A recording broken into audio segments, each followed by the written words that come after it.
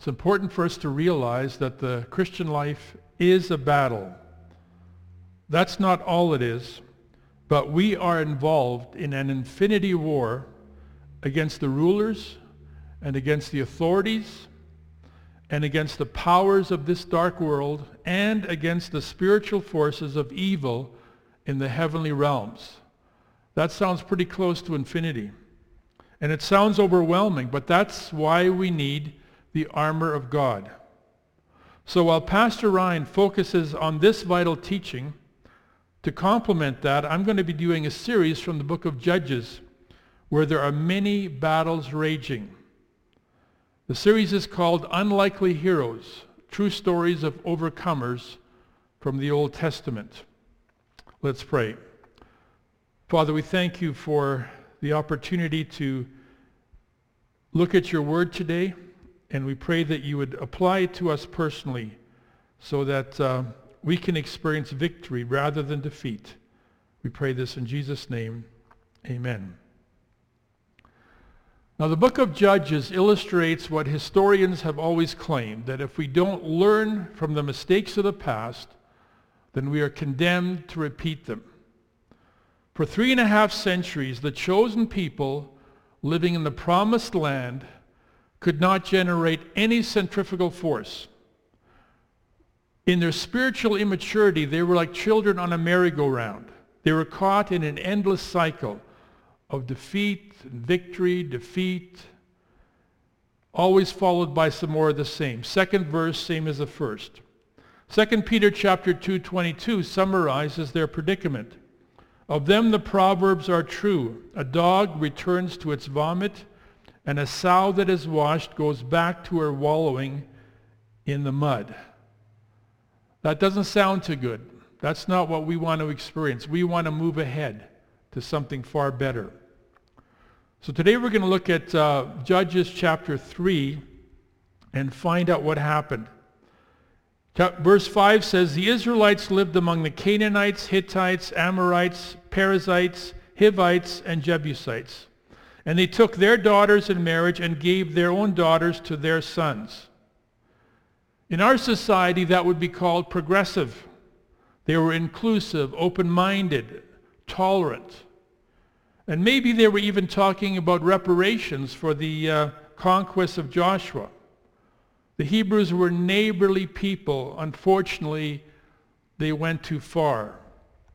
They not only took their daughters in marriage and gave their own daughters to their sons, but they also served their gods. And that's where the problems began, because the whole world worshipped idols. Israel was chosen to be different, set apart to worship the true and living God. But it's the kids. Hosea found this nice Canaanite girl and they fell in love. What are you going to do? We hoped that he'd bring her over for the Passover, but he's with her family at the Baal harvest orgy. My observation is that in most marriages between believers and unbelievers, it's the Christian who loses the spiritual tug-of-war. But what are you going to do? Well, in times of war, fraternizing with the enemy is called treason. And in God's eyes, it's worse than treason. It's adultery, the ultimate betrayal. Whenever adultery is revealed, the victimized spouse doesn't just shrug it off and say, oh, well, what are you going to do? Bad boys, girls just want to have fun. The only appropriate response is fast and furious. The anger generated by marital betrayal is 7 times hotter than any other animosity. And that's how God feels, betrayed. Verse 8, the anger of the Lord burned against Israel, so that he sold him into the hands of Cushan, king of Aram, to whom the Israelites were subject for 8 years. When we sin, there are consequences. Fortunately, Israel immediately got the message and repented, and they experienced a new beginning. Well, not exactly. It took 8 years of defeat and distress to finally bring them to their senses. Verse 9 says, "But when they cried out to the Lord, he raised up for them a deliverer, Othniel, son of Kenaz, Caleb's younger brother, who saved them." And so here is a very likely hero with an impressive pedigree, Caleb's nephew. Caleb was a man of defiant faith who, along with Joshua, recommended the immediate invasion of Canaan at Kadesh Barnea, even though they would face fierce and militant tribes, and not to mention the giants. Well, Israel, of course, declined the invitation. Giants? My faith can't deal with anything over 7'1". And so Israel began to retreat. 40 years later, the next generation accepted the challenge. And Caleb, who was still living, said, "I'm going to take care of those giants." And he did. And Othniel was a giant killer's nephew. So heroism was in his DNA. It permeated the deep end of his family's gene pool. But he needed something more than that. So verse 10 says, "The Spirit of the Lord came upon him so that he became Israel's judge and went to war. The Lord gave Cushan, king of Aram, into the hands of Othniel, who overpowered him." It was a decisive victory, which was necessary because otherwise there would be a counterattack. Verse 11 says, "So the land had peace for 40 years until Othniel, the son of Kenaz, died." The book of Judges isn't just about battles. When we act decisively in faith, we will experience victory and peace, lasting peace. In Israel, it endured through the entire lifetime of Othniel for 40 years. Now, you can do a lot of good in 40 years. You can make a lot of spiritual progress in that amount of time, or not. Verse 12 says, "Once again the Israelites did evil in the eyes of the Lord. Because they did this evil, the Lord gave Eglon, king of Moab, power over Israel." Eglon? Where did he come from? We thought that if we'd get rid of Cushan, we'd have it made in the shade. But there's no shortage of hostile enemy agents. And you should see the latest graduating class. They're all eager to make a difference. Verse 13 says, "Getting the Ammonites and Amalekites to join him, Eglon came and attacked Israel, and they took possession of the city of palms." That's Jericho. What an embarrassment for the Hebrews, because those ruins symbolized the sovereignty of their God over the idols of Canaan. It was to be a memorial for future generations. And now it was back in the hands of the enemy? This was a disgrace, an insult to God. But at least that must have aroused their righteous indignation. Now we know what to do.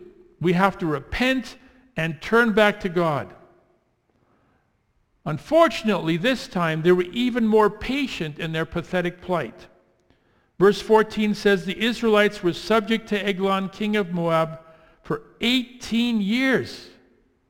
It took them 18 years to finally come to their senses and call for help. Some people don't turn to God until they've exhausted all other options. Verse 15 says again, "The Israelites cried out to the Lord, and he gave them a deliverer." We need another Othniel, a swashbuckling hero who can send panic through the enemy ranks. Again, the Israelites cried out, and the Lord gave them a deliverer, Ehud, a left-handed man. What? Is that it? Is that all you got? Ehud is our first unlikely hero. Are you serious? Look at him. He doesn't even know his right hand from his left. You see, in ancient cultures, a man's right arm symbolized his strength. The Bible says God delivers his people by the strength of his right hand. Psalm 17:7, 89:13, 139:10. Ehud was a left-handed man. And scholars indicate that the Hebrew words could suggest that he was restricted in his right hand, perhaps handicapped. Well, that condition would have made Ehud the object of ridicule and contempt. He's cursed. He's being punished by God. I can still remember when I was in an elementary school a few decades after the book of Judges. In those days, being left-handed was considered peculiar. And so teachers tried to force southpaws to convert to a more conventional grip. So by the norms of his culture, Ehud got few encouragements or opportunities. He would be consigned to the practice squad. But God had other plans. He loves using underdogs, those everyone underestimates, the unlikely heroes. Again, the Israelites cried to the Lord, and he gave them a deliverer, Ehud, a left-handed man, the son of Gera the Benjamite. And the Israelites sent him with tribute to Eglon, king of Moab. In fact, Ehud's disability was a unique skill. It made him perfectly suited for this mission. Verse 16 says, Now Ehud made a double-edged sword about 1.5 feet long, which he strapped to his right thigh under his clothing. No security guard would look for it there. If Othniel had showed up, they would have searched him thoroughly and assigned an armed squad to escort him, but Ehud was no threat. So he just parked his chariot in the handicapped zone and proceeded into the palace. Verse 17, he presented the tribute to Eglon, king of Moab, who was a very fat man. Well, Eglon, the magnificent, the omnipotent, was eager to see Ehud because he was bringing him more tribute. His royal majesty had been confiscating the best of Israel for 18 years, but he still wasn't satisfied. The world's first billionaire, John D. Rockefeller, was once asked, "How much is enough?" And he answered, "It's just a little bit more." And that was Eglon's motto. More! I want more! Bring me more stuff! Render unto Eglon the things that are Eglon's. And for 18 years he'd been siphoning off the fat of the land. No wonder it says, Eglon, king of Moab, who was a very fat man. See, in those days, size was everything. It was status. The bigger your army, the bigger your palace, the bigger your harem.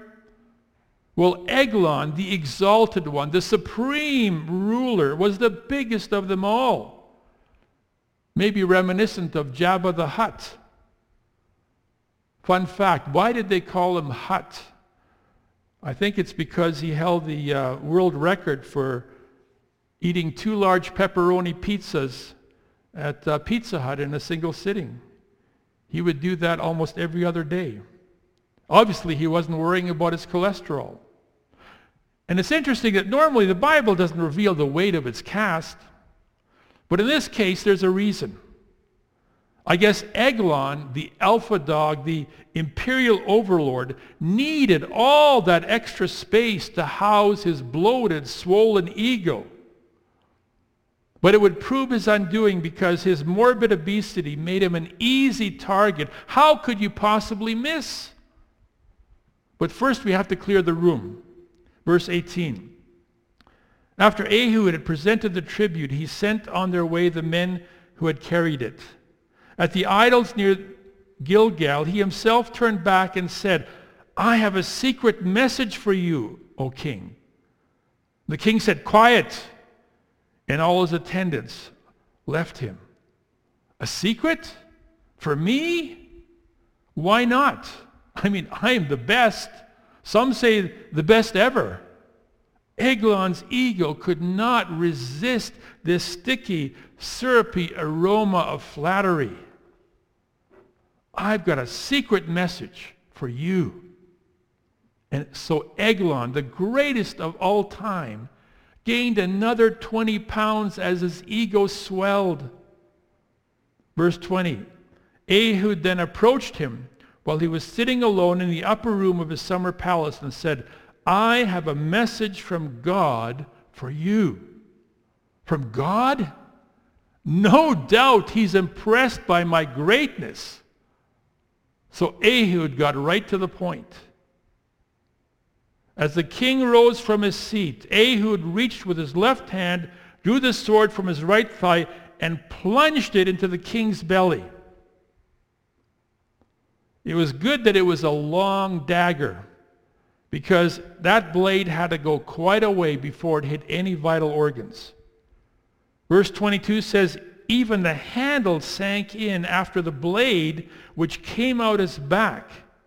Ehud did not pull the sword out, and the fat closed in over it. He couldn't even get his dagger out. It just disappeared, drowned in layers of Moabite flesh. You know, if Ehud had tried to fight a prolonged war against the Moabites, there would have been so many casualties. Instead, he went right to the root of the problem. We often just attack symptoms, but Ehud got to the point. Now, obviously, this is an eyewitness account because Ehud was the only one who saw this assassination. So later, when he told the army, they must have roared with laughter. This was side-splitting hilarity. The Hebrews must have been rolling on the ground, holding their stomachs. They felt like they were going to burst. And who could blame them? This was the first time in 18 years they had something to laugh about. No matter how arrogant the enemy is, God always gets the last laugh. Reminds us of what it says in Psalm 2. Why do the nations rage and the peoples plot in vain?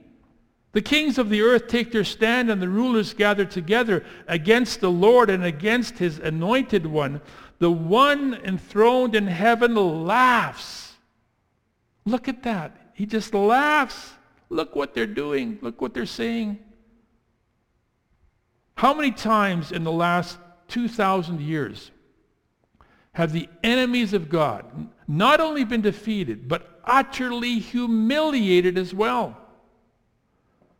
It's like that skeptic, Voltaire, who hated Christianity and vowed that his writings would make the Bible obsolete.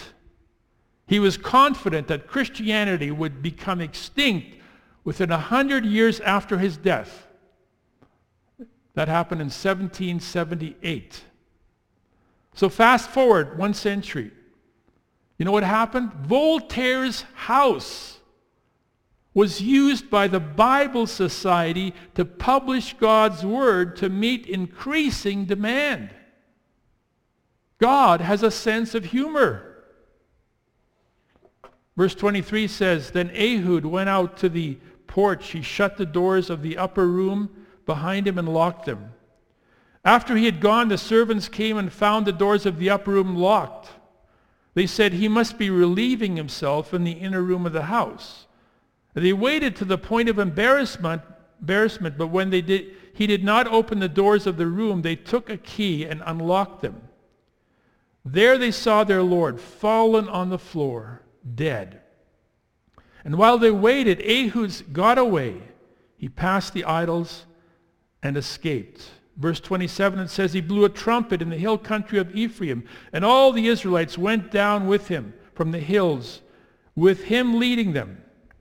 Follow me, he ordered, for the Lord has given Moab, your enemy, into your hands. So they followed him down, taking possession of the fords of the Jordan that led to Moab. And they allowed no one to cross over. At that time, they struck down about 10,000 Moabites, all vigorous and strong. Not a man escaped. And that day Moab was made subject to Israel, and the land had peace for 80 years. Not one Moabite soldier survived, and the land had peace for 80 years. 80 years to retell the legend of Eglon, the exalted one. LOL. Eglon, the desire of nations. Eglon, the name above all names. LOL, LOL, LOL. All courtesy of an unlikely hero, a left-handed assassin, Ehud, the overcomer. And speaking of unlikely heroes, verse 31 says, after Ehud came Shamgar, son of Anath, who struck down 600 Philistines with an ox goad. He too saved Israel. Shamgar, now that's a Canaanite name. So this was no kosher judge. His father was named after the Canaanite god of war and sex. Shamgar wasn't even a Hebrew, and he didn't even have a sword. He was a farmer. The only weapon he had was an ox goad. It would be an 8-foot-long pole with a shovel on one end and a spike on the other. No one would take notice of a farmer carrying a shovel. He's no threat. He's just cleaning after his livestock. Well, guess what? God used Shamgar to clean up some Philistines. 600 enemy soldiers were eliminated. All seasoned, well-trained troops by a farmer with a shovel and a spike. How embarrassing for the Philistines. LOL. I mean, they were a laughingstock for years. He too saved Israel. Another overcomer. 1 Samuel 14:6 reminds us, nothing can hinder the Lord from saving, whether by many or by few. This whole chapter reminds us of our situation, because like Ehud, we also live in a time when God's people have been overpowered and the enemy is savoring their victories. We've lost most of the battles in the culture wars, evolution, abortion, the sanctity of marriage, the legalization of marijuana. In Canada, you can't even expect to get elected unless you conform to the doctrines of political correctness. You have to set aside the Bible. And if you do have a biblical worldview like creation, what university is going to hire you? And you can't be a judge if you believe in traditional family values. And so we've been outmaneuvered, outnumbered, and overpowered. But God has yet to make his move. So what's taking him so long? Well, like ancient Israel, maybe he's waiting for his people to repent. You see, the real problem is not out there in the government or the media or the universities. Because our battle is not against flesh and blood. It's against the forces that influence and tempt us and seduce us and feed our flesh. The real problem is not out there. It's in here. That's where we find our worst enemy. A British newspaper held a contest, and the prize was to be awarded for the best answer to the question, what's wrong with the world? And the winning entry was submitted by a Christian author named G.K. Chesterton. What's wrong with the world? Chesterton wrote, I am. That's the problem. You see, we have within us a big, fat eglon. It's what the Bible calls the flesh. As believers, we have a dual nature. We have an old, sinful nature that loves to sin, and a new spiritual nature that can't sin because it's God's nature within us. And there is no possible way for peaceful coexistence. Paul says in Galatians 5, verse 16 and 17, so I say, live by the Spirit, and you will not gratify the desires of the sinful nature. For the sinful nature desires what is contrary to the Spirit, and the Spirit what is contrary to the sinful nature. They are in conflict with each other. So live by the Spirit, and you will not gratify the desires of your sinful nature.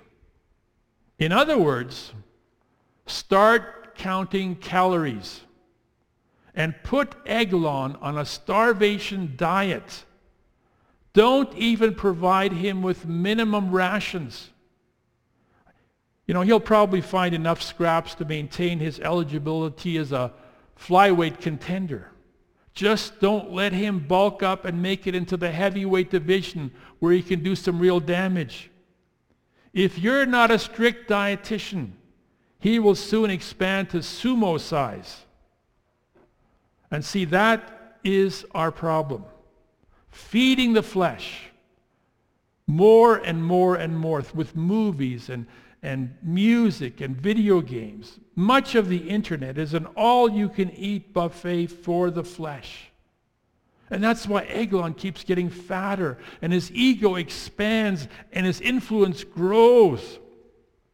What we need is some unlikely heroes with killer instincts to become assassins. To do what Paul says in Galatians 5:24, those who belong to Christ Jesus have crucified the sinful nature with its passions and desires. When we do that, we join the ranks of the overcomers. Because before righteousness can return out there, it has to be established within us. So here's the plan. Isolate the target within you. Where is Eglon? Grunting and sweating and gorging himself on the lust of the flesh and the lust of the eyes and the pride of life. Isolate the target and then strike a blow for righteousness. Don't just wound him. Don't just threaten him. Terminate him. Let's make this practical. The question is, what is one habit of the flesh that you have to eliminate? Let's start with one. What's one habit of the flesh we have to eliminate? Maybe it's some show on Netflix. Or maybe it's the way we use our words. Who is our gossip enabler? Maybe it's our attitude. Do we get frustrated with God? What is feeding our flesh? Ehud used a double-edged sword and turned Eglon into shish kebab. Well, we have the same weapon. Hebrews 4 says the word of God is living and active, sharper than any double-edged sword. It penetrates even to the dividing of soul and spirit, joints and marrow. It judges the thoughts and attitudes of the heart. Allow God's word to penetrate and terminate Eglon. And you probably won't have a lot of trouble finding him, because someone that size is hard to miss. So, what's your target for this week? Strike a blow for freedom and then live in peace. Let's pray. Lord, we have to understand that when we're dealing with the flesh, we can't be compassionate. We have to be absolutely decisive. We can't compromise. We have to focus on what the Bible tells us and live accordingly. Show us how to crucify the flesh, just as Ehud dispatched Eglon. And the result was victory and peace. And that's what we want to experience too. We ask this in Jesus' name. Amen.